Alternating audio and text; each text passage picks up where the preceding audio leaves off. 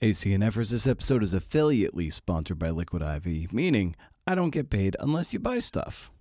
Yeah, that's how these things work. Yeah, I gotta say, Liquid IV is pretty tasty stuff. It's a great way to rehydrate and fuel those endurance activities, or if you just want to zhuzh up your water. Been a big fan of the lemon lime. It's non-GMO, free from gluten, dairy, and soy. There's also a sugar-free version. I really recommend the white peach. You get 20% off if you go to liquidiv.com and use that code CNF at checkout. That's 20% off anything you order when you shop Better Hydration today using promo code CNF at liquidiv.com. Come. This episode is also sponsored by the word orotund. Orotund is a formal word used as a synonym of sonorous to describe something, usually a voice, marked by fullness, strength, and clarity of sound. It can be used disapprovingly to mean pompous or bombastic. When the 3 a.m. orotund voice wakes you up, it reminds you that the book you're writing will likely be your last. Maps and buffets, that is the theme of today's episode. Reading a map while eating a buffet dinner.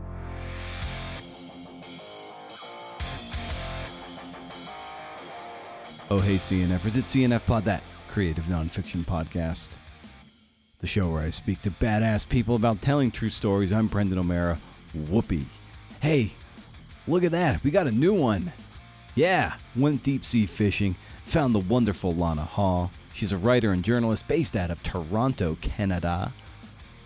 And she is the author of several essays. Most recently, We Are All Animals at Night, written for Hazlitt, about her time in the massage parlor industry. It subverts what you might expect and plays off the, quote, good job versus low skill jobs, and shows the tenderness and the unspoken bonds of those who work the night shifts, be it cab drivers, 7-Eleven clerks, janitors, or sex workers. It's a beautifully executed piece, so we dig into that and some other things, man. If you head over to BrendanO'Mara.com, you can read show notes to this episode and sign up for my monthly Rage Against the Algorithm newsletter, a curated list. I know that's basic, but whatever, it's a good curated list. An essay by your resident crank, books, stuff to make you happy. It goes up to 11. Like literally, the list is 11 items long. First of the month, no spam, so far as I can tell. You can't beat it. I got off of Substack. I don't trust them. I'm hosting with Beehive. So anyway, that's something. Oh, and I started something cool for the patreon.com/CNF pod crew. Any tier. I started these threads where I record a little video and then encourage everyone to talk amongst themselves. As Seth Godin might say, the podcast audience is about collecting dots, and what I like about the Patreon crew is that it's about connecting dots. And I'm really digging the discussions and the support that's taking place over there. So if you go over there, you might want to drop a few bucks in the hat, and you get access to that community as well as knowing that you're supporting the podcast, because the show is free, but it sure as hell ain't cheap. Well, speaking of free ways to support the show are leaving kind reviews on Apple Podcasts or ratings on Spotify. And we got a new one, a new written review on Apple Podcasts. And anytime I get a new one, no matter what the rating is, then they're almost always good. I read it. And there's another 5-star one by NHCWIK. Love this podcast. 5 stars. One of the best writing interviewing podcasts out there on creative nonfiction, writing, and its authors. Brendan has a wonderful voice and personality, to listen to, and his questions are thoughtful and relevant. He conducts his interviews in a manner that make them sound more like easygoing conversations. Brendan is funny, and real, yes, and so are his guests. Conversations range from writing lifestyles and tactical advice to general discussions about the genre. Great listens all the time. Thanks, Brendan. And thank you, NHCWIK. One last thing, my requisite shout out to Athletic Brewing, the best damn non-alcoholic beer out there. It's not a paid plug, but I am a brand ambassador, and I love celebrating this amazing product and hope that you will experiment with it yourself. If you head to athleticbrewing.com and use the promo code BrendanO20 at checkout, you get a nice little discount on your first order. I don't get any money, and they are not an official sponsor of the podcast. I just get points towards swag and beer, and that's it. I can redeem them. It's just like skee ball raffle tickets, essentially. Give it a shot. Okay, so Lana Hall, her journalism and essays have been featured in the Globe and Mail, Hazlitt, some word I can't pronounce, Spacing Magazine, and Catapult, and several literary magazines, as well as featured in Long Reads, Top 5 Long Reads of the Week series. That's where the Hazlitt essay came from, and that's what we're talking about here. She's a nonfiction reader for Untethered magazine as well. Stay tuned for my parting shot on trying to enjoy things now, instead of being 10 years in the future and looking back and wishing I had enjoyed things more in the moment. There's more to say about that, but that's the crux of it. Okay, Lana is at Curious Lana on X. Ugh. And you can learn more about her and her work at lanahallwrites.com. And Lana Hall speaks right now. Riff.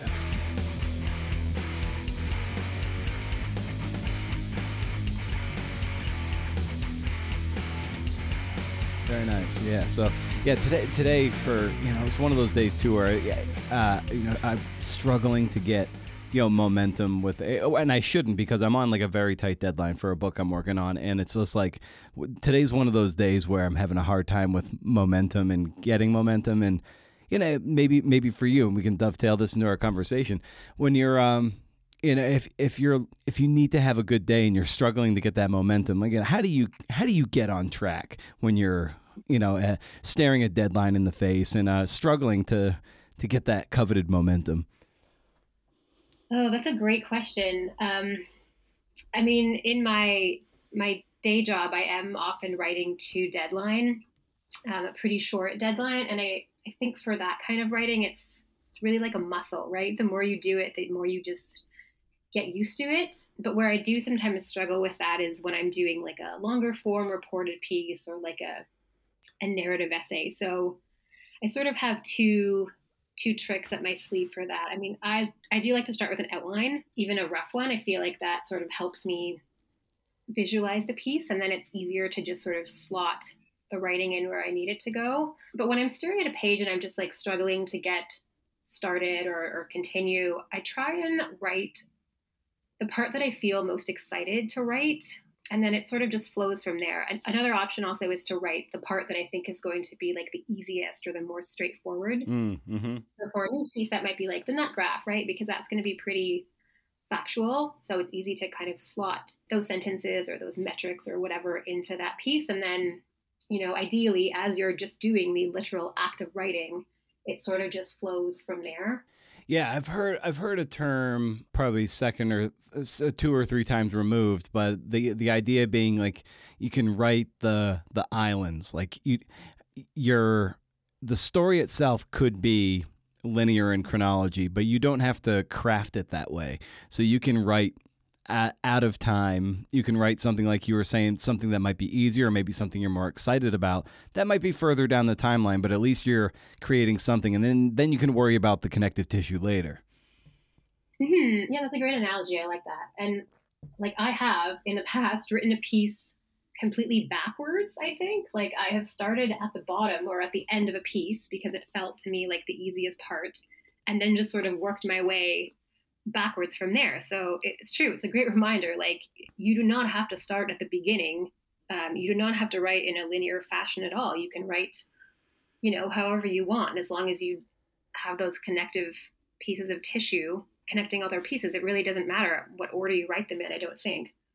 Yeah, when I was talking with recently with Bob Coker and then Susan Orlean a few times, she and also Bob, like they're very much of the mind, and so is John McPhee, though I haven't spoken with him, that they really need to write the lead first. They need to start right at point A, and that illuminates the rest of the piece, and it kind of sets the stage, I guess.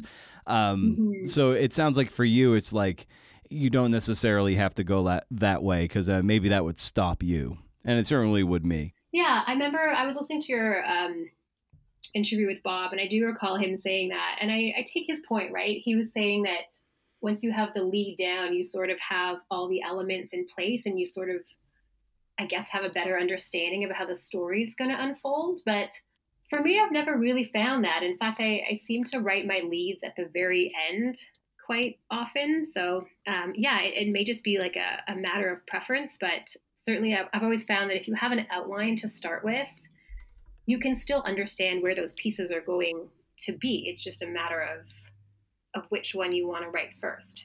You know, sometimes when I'm writing too, it helps.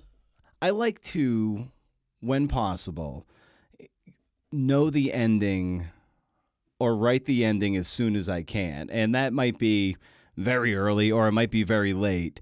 But to me, I sort of equate the ending once you can figure it out, kind of like a lighthouse in the distance. And then suddenly you're rowing your boat towards that thing. And I wonder for you, like the degree of thought you give to ending an essay, ending a piece of journalism, ending whatever. I think the sooner you can nail down an ending, the easier the piece does become to write, right? Because you then sort of have this thing that you're pushing everything towards. I mean, I think it also depends on the nature of the piece. Like when I'm working on a reported feature, sort of the standard structure for that is like to begin with an anecdote and then sort of to end with a full circle moment where you're coming back to that person or that experience that you began with. So that's sort of a very natural ending that's sort of easy to visualize. And the same even with like a shorter news piece. It's a little harder, I think, when you're writing like a personal essay or a narrative essay. And for me, sometimes I really don't know where they're going to end until close to the end. But I think that's also like the beauty of those pieces because you're sort of learning as you're writing. You're learning, you're learning your own takeaway, I guess, as you move through the piece. Yeah, I love the sort of the discovery of writing when you're sitting down to write an essay, or even if you're doing something of biography in nature. That's what I'm working on, and it's even through the writing, certain things are coming up that I never would have imagined, and then that helps me backfill some of my follow-up reporting and everything. But I would never know unless I was laying down road ahead of time, and even writing before I'm ready. And laying down that road before you're ready, you start to see where the potholes are, and you're like, oh, okay, I didn't really see that coming. And then you can kind of go back and kind of research those holes. So I kind of like the idea of, you've kind of got this blank map, and you're like this cartographer of this sort of world that you're working in, be it an essay or a book, and you're discovering as you're going, and then you can really start to keep beating the map metaphor. You can really start to map out and chart the course that you're going, and you would never know unless you started, I guess is what I'm saying. Mm-hmm. Yeah, that's a great point. I love a good map metaphor. You're right. I mean, I think it's also dangerous to be too prescriptive, right? Because if you sit down and you have a sort of a beginning and an end in mind, and you're sort of married to that from the beginning, I mean, you could be missing out on some really cool opportunities to sort of learn as you go and explore other threads too. So, I mean, at least for myself, I caution myself about assuming I know too much about where a story is going. Now, earlier you referred to a day job you had. What's the nature of your day job? So by day, I am a senior reporter for a publication here in Toronto Okay. that covers like the urban planning and municipal affairs sector. Okay. And how do you balance so a day job that does take its own form of writing versus so the other writing you do, be it personal essay and stuff of that nature that might be quote unquote more artistic, if that makes sense? Yeah, that's a great question, and truthfully, like it is a challenge. I don't know that I've like quite nailed that balance down yet. Yeah, I don't know if anyone ever does. Great, I feel better about that. But you're right. I mean, there are sort of different kinds of writing, although I guess I feel like each of those skills sort of informs another skill. So it's helpful, I guess, to be able to work to deadline, to be able to ask my questions in a concise efficient manner. And then it's also helpful to be able to know how to use like some more long form elements like, dialogue and things like that for my shorter pieces as well. For me, I think it really comes down to like setting aside the time required for each of those things. So, I'm working on my reporting during the day. And then if I'm maybe working on a longer form piece in the evening or a narrative essay, I just sort of allow myself to have a break between those two things. And then I sort of settle down into my second shift, I guess, so to speak. But yeah, it is a challenge. But I mean, it's also something I love about the diversity of the writing craft, I guess, right? There are so many ways to write and report and tell stories, and so it's fun for me in a way to be able to use those different skill sets and experiment with different types of writing. Now, a moment ago, you said asking questions in a tighter manner, and yeah, in my opinion, a lot of people, especially in the podcast space, they're very verbose and don't really get to. If they ask, they might be asking good questions, but they're bad askers of questions. And for you, is that as interviewing in that manner? Is that a muscle you've cultivated over time? Something you're very attuned to? Yeah, I think so, and I think it's as much like a tactical skill as it is a frame of mind too. Like you really have to go into those short interviews with the understanding that like you are there to do a job. You don't necessarily owe this person a friendly conversation. You have information to get, and you have to know what those questions are, and you have to be concise and direct about asking them.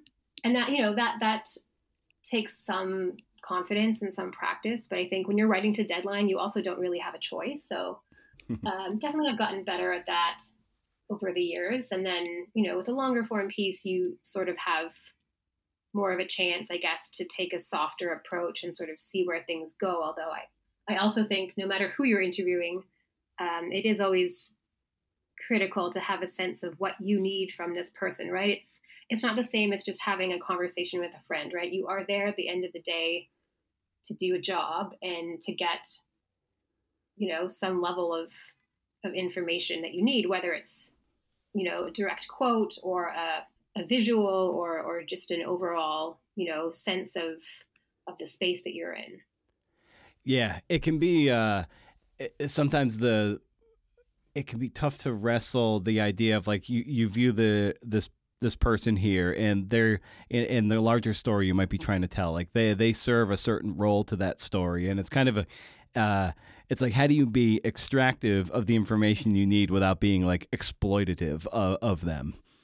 It is, and it's hard not to feel that way sometimes too, especially when you are in a hurry and you're like, well, I don't really have time for too many niceties here.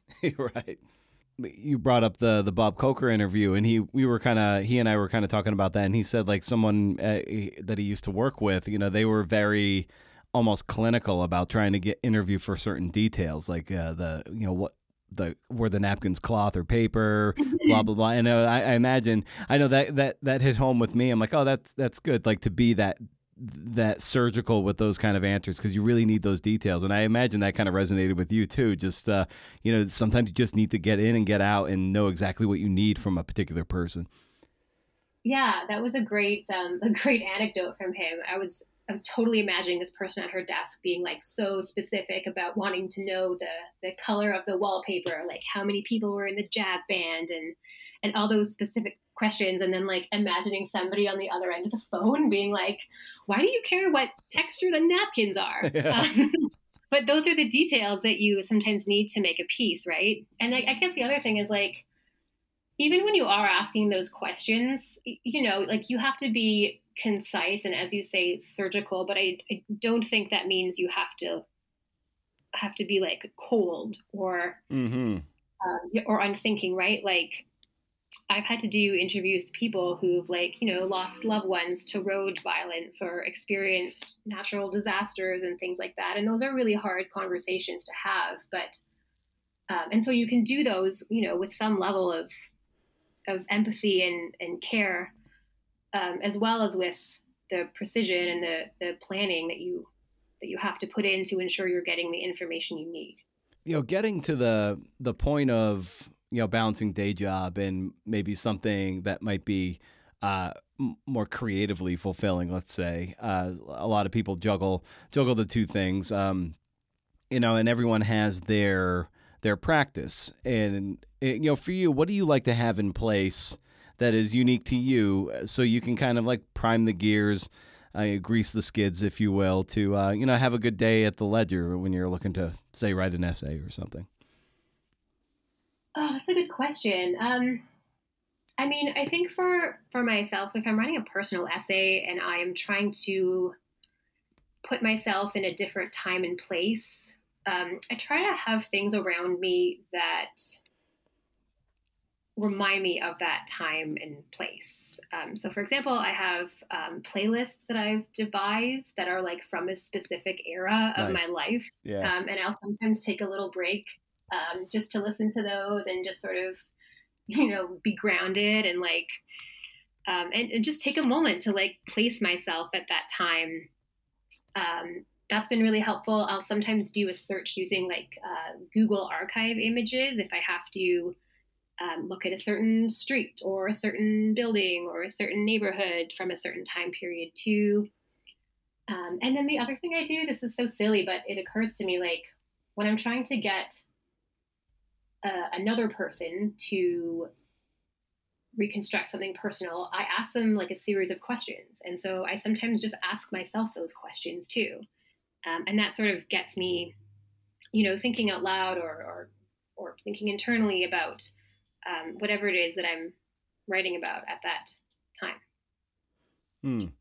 Yeah, and speaking of interviewing, to what extent do you do a lot of prep ahead of time versus having it be more conversational and you kind of just read where the conversation is going and interview based on just what's coming up? That's a good question. I would say probably like a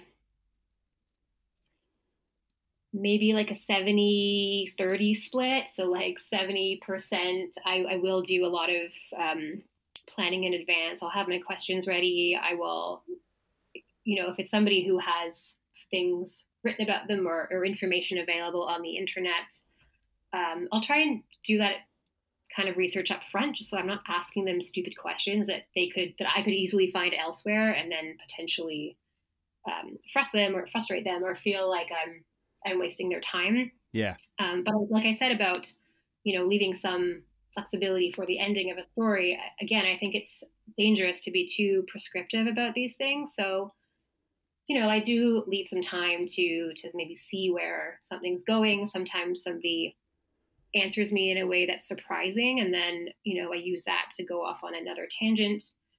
The other thing, I'm sure many of your guests have talked about this too, is like at the very end of an interview, I'll sometimes say, is there anything else about this issue or this experience that you'd like people to know that I haven't thought to ask you? And sometimes that brings out some really surprising sentiments as well. Now I understand you've got a MFA in creative nonfiction from University of King's College, and Hmm. yeah, and so what was the what was the inspiration for you to do that, and maybe who were some of the writers that kind of inspired you to go down that path? Oh, interesting. Well, that's a bit of a long story, so I'll try and make it as concise as I can. But essentially, during the pandemic, I had a lot of time to think, thanks to the lockdowns that we were in. I had an office job at the time, so I still had a job, which was fortunate because many people did not. But I was working remotely, and so what that meant was that I didn't have to commute, and I also didn't have to spend a lot of time making small talk in the office, which as an introvert is really exhausting for me. And I guess I'd like maybe underestimated quite how exhausting that was because I'd be working at home. I'd close my laptop at 4 or 5 in the evening, and I just had all this energy. And I was like, oh my God, I can do stuff. This is crazy. Like, I have several hours left until I have to go to bed. I should do some stuff, which is something that I'd never really felt working in a corporate job. I was sort of like on the cycle of going to work and commuting home and then making dinner and then, falling onto my couch and maybe watching an episode or two of something and then going to sleep. And so I thought to myself, great, what do I want to do? And for some reason, the thought came into my head was that I wanted to get better at writing personal and narrative essays, which is kind of, at that point anyway, was like the only kind of writing I'd never really experimented with. So I took a fabulous course on Skillshare with the editor Sari Botten, formerly of Long Reads. And then I just kind of started experimenting with different subjects and sort of braiding them into essays. So I did that. The first one I wrote was also about my time working in Toronto's massage parlor industry. And I sold it to a really small literary magazine based in the southern United States. And I was sort of just testing the waters to see how I felt writing in this style, how I felt having this information out there on the internet with my name attributed to it. And surprisingly, I felt fine about it. And so I started trying to work on a second one. And I was really struggling with it. And at some point, I realized the reason I was struggling with it was because I was trying to fit too much into a single essay. And I thought, I think I might actually have enough material in here if we look at all the themes that I'm somehow trying and failing to braid into like this one 2,000 word piece. I think I probably have enough to write an entire book. And then completely fortuitously, I saw some kind of a call for applications for the King's MFA in Creative Nonfiction program. It's a low residency program, which are very, very common in the United States. Lots of low residency MFAs down there. But I believe in Canada, there's only 2 of them, including the King's program. So I thought to myself, like, maybe that is the kind of support and structure that I would need to write something that is book length, because I'd certainly never even attempted to write something book length before. And it was perfect timing. The applications hadn't closed. And of course it was also like the pandemic. So I didn't really have a lot going on as most of us did not. And because of course it was the low residency model, that meant that I could keep my full-time job and do this on the side. So I went to like a like a sort of meet and greet intro session. I chatted with the program director, and he was very like receptive to my book idea and stuff. And so I decided to apply. I am very aware of this like hot MFA discourse on social media, where people feel very polarized about MFAs. Some people think that they're very helpful and more than anything else will help you get a book deal or will help you understand the elements of creative nonfiction. And there are other people that think they're literally just a grift and that they are overmarketed and that nobody needs an MFA. Yeah.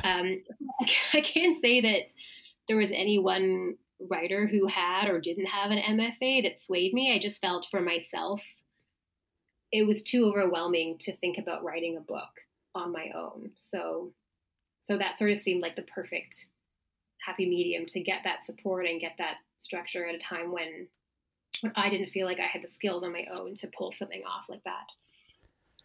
Now, a lot of people who I think listen to this show, they've either, maybe earned an MFA or thought about an MFA. I mean, I have one myself. Some people, they might go into a program, thinking that that's the kick in the pants they need. And then they might go in feeling that the weight of imposter syndrome. And I wonder if that's something you experience going into it, feeling like, can I measure up? Am I up to this? Yeah, I definitely did at some points. I think pretty quickly, though, it became apparent that like everybody else also felt that way. Right. So that, that took the pressure off a little bit. And then there were like other areas that I did feel pretty confident in. Like I probably had more like interviewing and reporting experience than some folks did. And so that was sort of a strength that I had that I could bring to the program. And then there were other writers who had, a stronger skill set than I did in maybe fiction writing or in reconstructing and things like that. So it was a nice mix of students. And I think it was just, the opportunity to be in those circles where everyone is sort of sharing the same insecurities it's easier to deal with when you're in good company like that, I think. As a writer or even researcher journalist, like where do your insecurities lie in in the milieu of this morass we're all in? Um, I mean, I look at people, like Bob Kolker and other journalists that just have these long story careers, a lot of staying power, a lot of longevity, and for me, I mean, I've been freelancing sort of on and off for about a decade. And I sometimes do wonder, like, do I have what it takes to be consistent in a career like this, right? I mean, I know the joke is like, you're only as good as the last thing you wrote. And I do sometimes feel that pressure, like, will I be able to stay in a career doing this kind of stuff for 20 or 30 years or longer? Um, but that's one of those things, I guess. Time will just tell.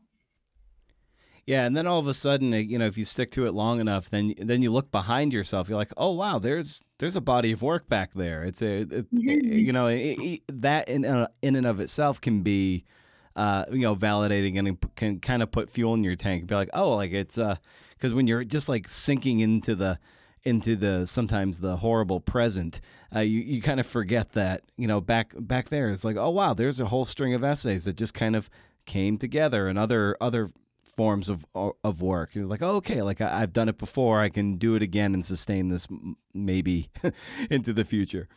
Mm-hmm. And it's true what they say also about, like, if you look back at your life like 5 or 10 years ago, you are probably in a position now that you would have envied back then, right? So I think it's also important to like celebrate progress too, no matter how incremental it might sometimes seem. Yeah. Do you find yourself present day? Say you're working on something, and you're like you have to remind yourself, or do you have to remind yourself to maybe try to enjoy it or and have a little fun with it in the moment, even if it kind of sucks. Do you ever find yourself having that conversation with yourself? Yeah, I do. And this is like so silly, but I have that conversation with myself so much that I even devise this little like cartoon dog that sits on my desk, and he has a little speech bubble coming over his head, and he says, "This is supposed to be fun." And I call him my deadline dog. And so I pull it out whenever I'm stressed out and I'm on deadline, and then I just look at it and I'm like, "Remember, this is fun. Like, this is what you love doing." I love it. How did what breed is Deadline Dog? I don't know. I think he's sort of indeterminate heritage. It's Okay. a sticker. So he's brown. He has light and dark brown spots and kind of floppy ears. I'm thinking probably like a terrier mix of some kind. Okay. So kind of a mongrel. Exactly. So when you start to sit down to write personal essays and specifically this let's the piece for Hazlitt, which talks about sex worker industry and your experience in the massage parlors, at when you're sitting down to write that, what is going through your mind to be like, okay, I have this experience, I want to convey this, but it's going to be raw, it's going to be at times probably very hard to write. So how do you kind of do the mental gymnastics to sit down and sit with it? Well, that is a great question. Again, I think some of those sort of practices that I have, like listening to a playlist, looking at Google Images and stuff, kind of doing those things to make myself feel comfortable in that time period are helpful too.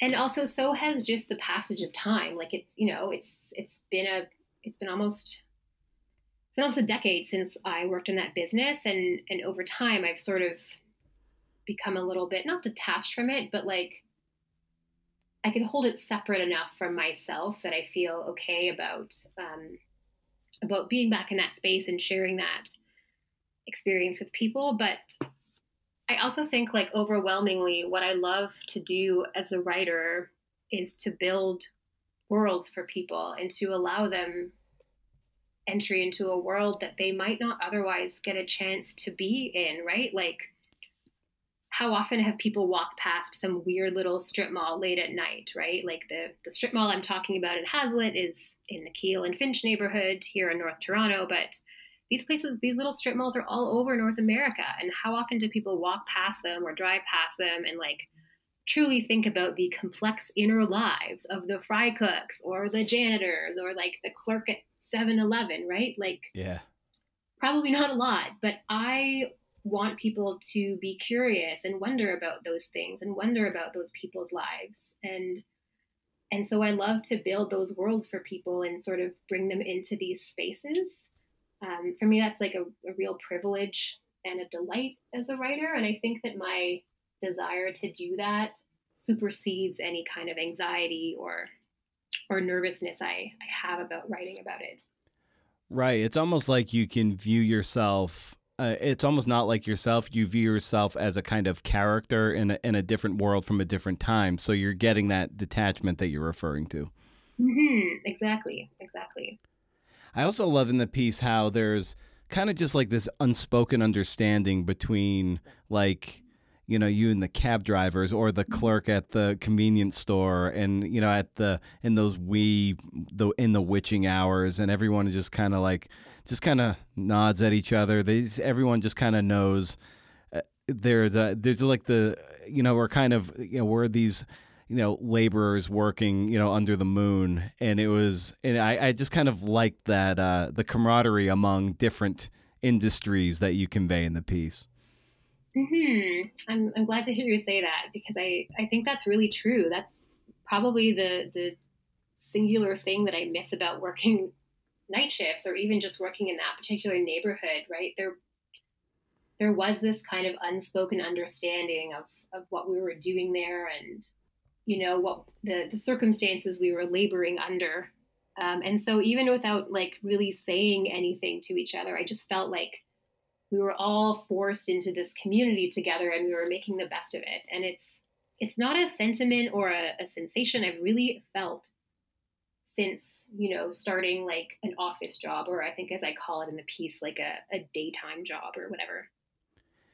Right. Yeah. And it's like, yeah, I forget exactly how you worded it too, but it was like, here was this sort of like, this above ground, like, you know, work that you would, I don't know, that is more celebrated, socially acceptable, whatever you want to call it. And like, and yet that was more almost lonely and scurrying and fractured in some ways. And then there are the, you know, other moments that are far more tender in these quote unquote other jobs that we're not supposed to talk about. We're supposed to whisper about that. And that's where like you found like more true bonding. Yeah, it's really true. I felt like the interactions between my coworkers and I were a lot more genuine in those places. I don't really know what to attribute that to. Whether it was just like there was no point in putting on airs because we sort of all knew, you know, why we were there and what was going on. I don't know whether we were all just too tired to put on airs because it was 2 a.m. Right. Or what have you. But like I was really struck by that, and I still think about that quite a lot, even now as I've been out of that business for such a long time.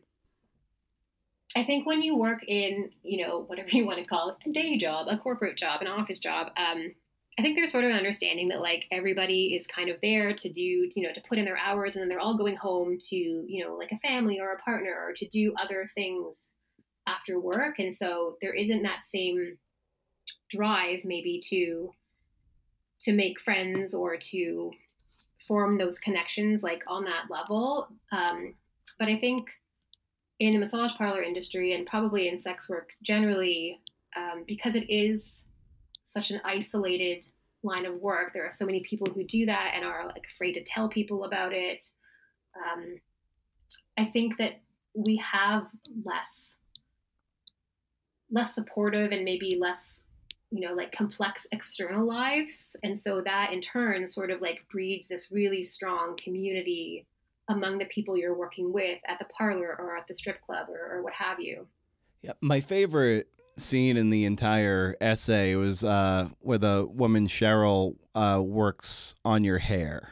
I found that to be one of the most touching scenes, one of the more touching scenes I've ever read. It's so short, but it's so tender and powerful. Oh, that's so lovely. I'm glad to hear you say that. But you know what? It's funny that that scene was like a really late addition to the essay. It definitely did not appear in the first draft, maybe not even in the second draft. But honestly, I have to credit Afna, my Hazlitt editor, who is fantastic.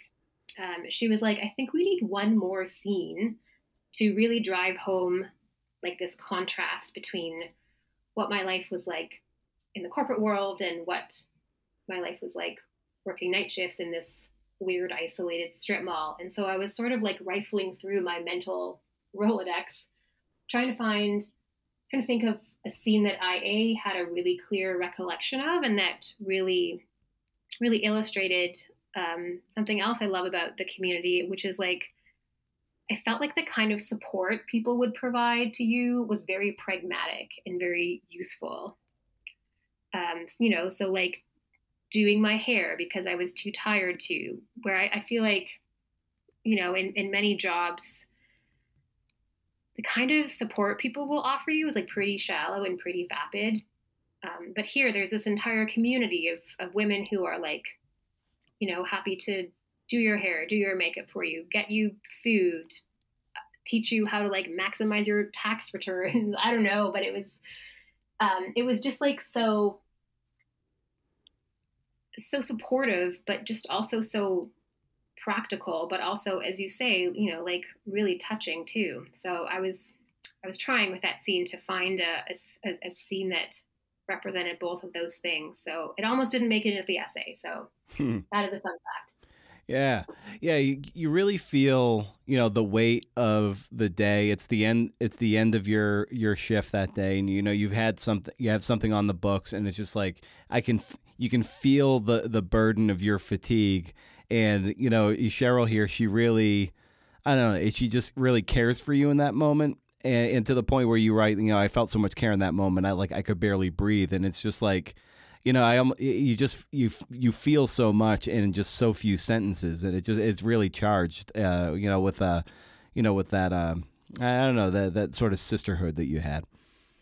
Yeah, I agree. And honestly, I think what we were talking about earlier about like different kinds of writing and different kinds of journalism and how to balance all those, I think some of those short scenes, I was really relying heavily on some of my like concise news reporting language, right? Because I don't think these scenes need to be drawn out. I think with, just the right sort of judicious use of language, just maybe one or two really strong visuals, I think we can still convey, really moving themes and experiences,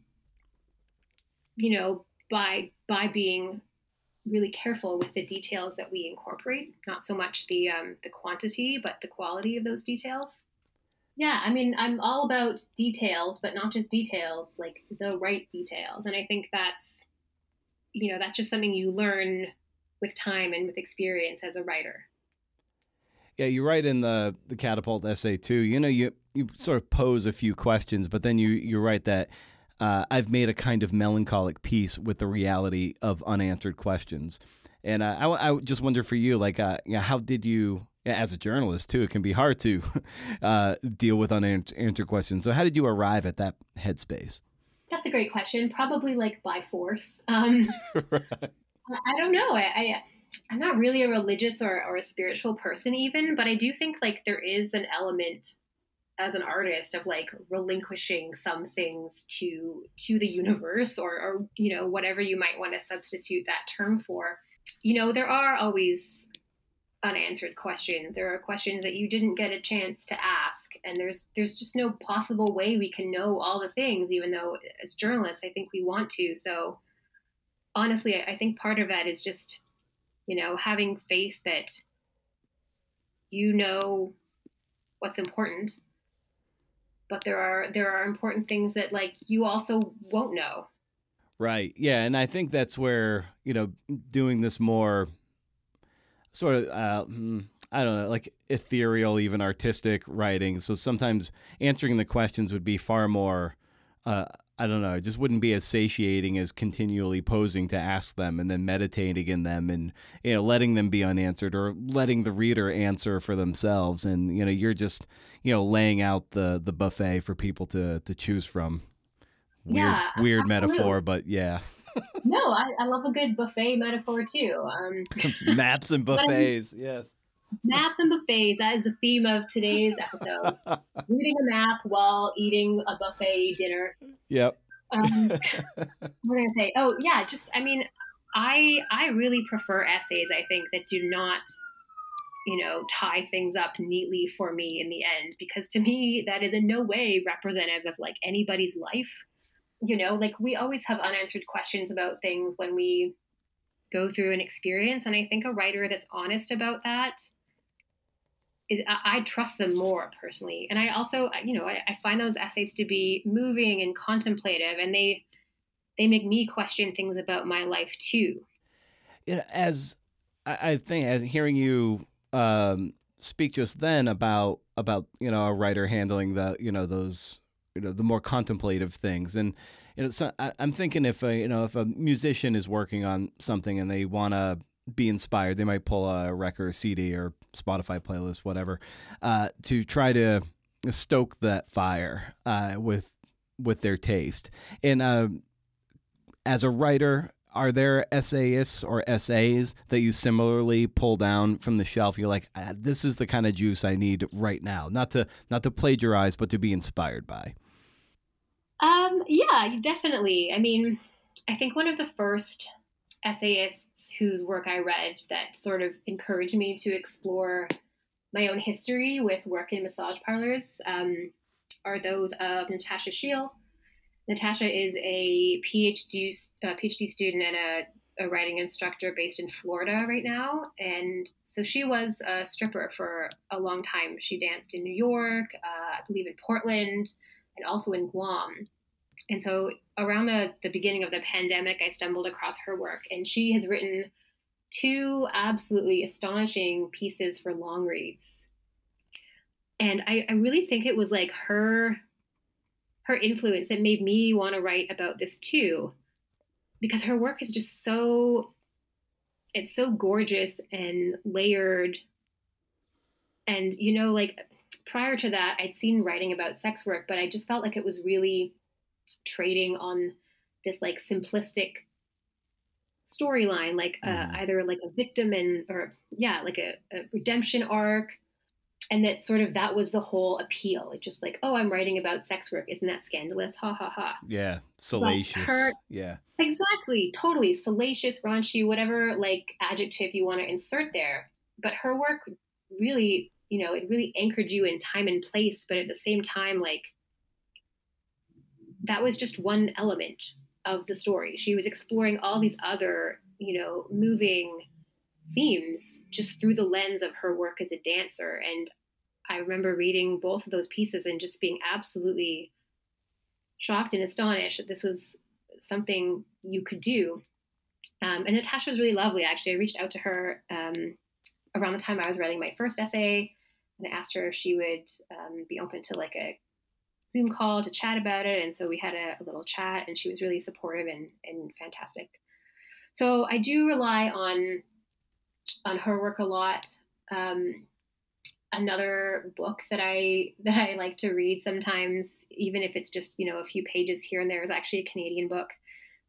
It's called Eating Dirt, and it is by author Charlotte Gill, and it is actually about being a tree planter in like rural Canada. Mm. A job that I'd like totally never thought about in my life. Really, I'd never thought about like the complex inner life of a tree planter or the logistics of how it works and what the days are like when you're doing that job up in the isolated forests of northern Canada. But her book is just beautifully wrought. Like every line in it is a work of art. Again, she's also sort of very judicious with her language, but her details are just perfect, and the way she sort of plants you in time and space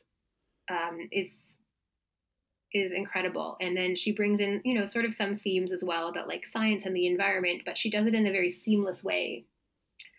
So it almost reads like fiction. And what I love about it is that it is a portrait of a really interesting job. Again, a job that probably a lot of people do not think about.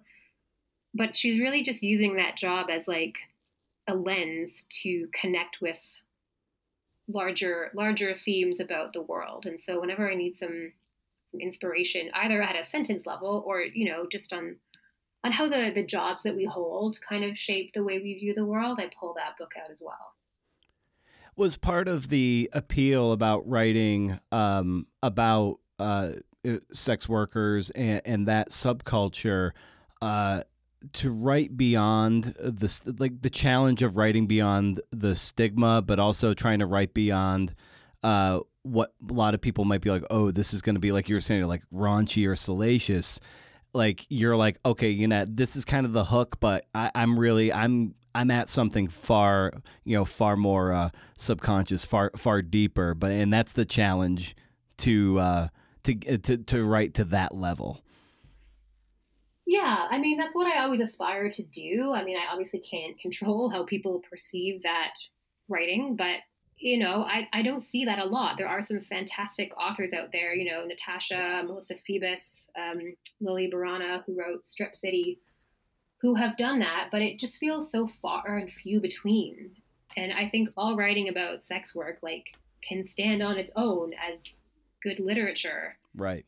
We don't read books about like, I don't know, literally any other job, nursing, medicine, science, being a truck driver. We don't read those and then just think like that's the whole thing, right? Like we allow every other line of work basically to sort of connect to larger themes. And it just feels like with sex work, people are so stuck in this simplistic narrative about it. And so I Yeah. really wanted to subvert that. And as I said earlier, like I also really wanted to build a world and bring people into it because, I think a lot of people have never considered what those spaces are like. They've never considered the people who move through them, and they've never considered, or if they have, like they certainly haven't considered it with any level of nuance. And so that is sort of what I wanted to bring to the world. Well, yeah. Well, you tie it into the people in food service or retail or cab drivers. A lot of things that maybe people of a certain echelon might dehumanize or just call largely faceless. And I think that's the undercurrent of the whole thing is showing the humanity among the dehumanized. I mean, I think you're right. I think there's a lot of power in sharing those stories. Like, as writers and journalists, like that is the power we have. I don't have any, ability to influence policy, for example. I can't pass laws that are going to make these people's lives like less precarious or less unjust. But what I can do is tell stories about those people and encourage people to be like curious about their lives, and to understand some of their experiences. And then, hopefully there is a trickle down effect that happens where once these stories are more in the mainstream, they just become more seen and they become represented when we do think about things like policy and like laws and other sorts of narratives like that.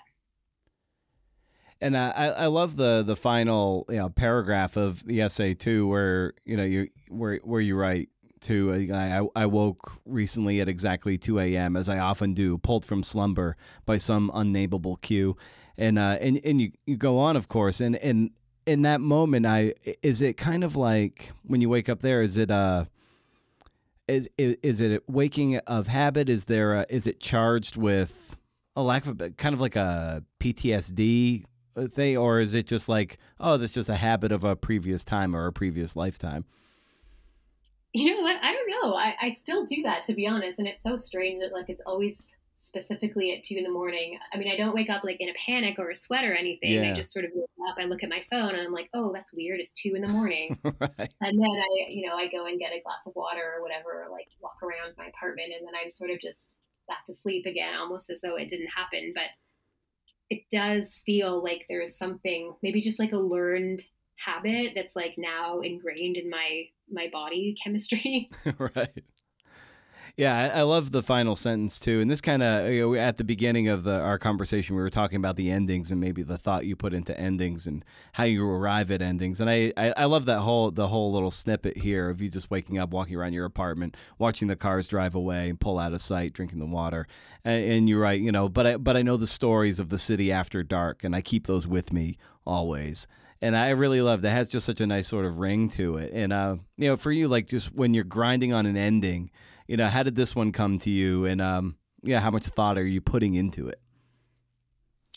You know what? I think I was really lucky with that one. I think it sort of just came to me like, again, at the end, once the bulk of this piece had been written. But it was also like just an image that had been stuck with me, because I do sometimes look out my window and I have this very specific view where I can see like the expressway and the sort of the lights of the businesses that like are actually open at that point. So honestly, I don't know that I had to work very hard for that. It just sort of came into my head. But I think because I'd already done so much work on this essay to like place myself back at that time and to reconstruct some of these memories, and so it was all just coming together at that point. That's not a very helpful answer in terms of like tactical Yeah. approaches. I'm sorry in advance. Oh no, that's fine. I don't even. It's funny. In the earlier run of the podcast, I think I was seduced by tactical things, and listeners would want to have those kind of things at their disposal, and that I wanted at my disposal. But I think I've gotten a far more away from that in the last few years, mainly because it doesn't matter. I like hearing how people do it, how other people's practices are, and it's all well and good. But sometimes I feel like people, it's like the Stephen King's pencil thing. They're like, oh, if I just ask Stephen King what pencil he uses, I use that pencil, I'm going to be as good as Stephen King. And it's just another way of hiding instead of doing the work. And Mm-hmm. and so that's why I kind of always got away from tactical things like this is how you do it. As intrigued as I am about individual idiosyncrasies and stuff of that nature, it's also just kind of in the end is sort of banal and uninteresting, like how what tools and tactics people use. Like all that matters is the feeling that you're able to evoke, and maybe we can get to that point. But how we get there is inconsequential and very individualistic. Yeah, I think that's a really good instinct, Brendan, because not only do different things work for different writers, but also even for one writer, different things work for different pieces, right? So when I'm Yeah. writing a shorter piece on deadline, I don't have the luxury of just like sitting there and being like, oh, I hope a great ending just like comes into my head like magic, right? I've got to work that muscle. But for a longer piece, sometimes those things do happen. So yeah, I'm a big believer in sort of changing your approach as it's needed, and welcoming the ending fairies, I guess, Yeah. when they feel like visiting you. Well, very nice, Lana. As I bring these conversations down for a landing, I always love to ask the guest, you in this case, for a recommendation of some kind, and can just be like anything you're excited about that you want to share with the listeners.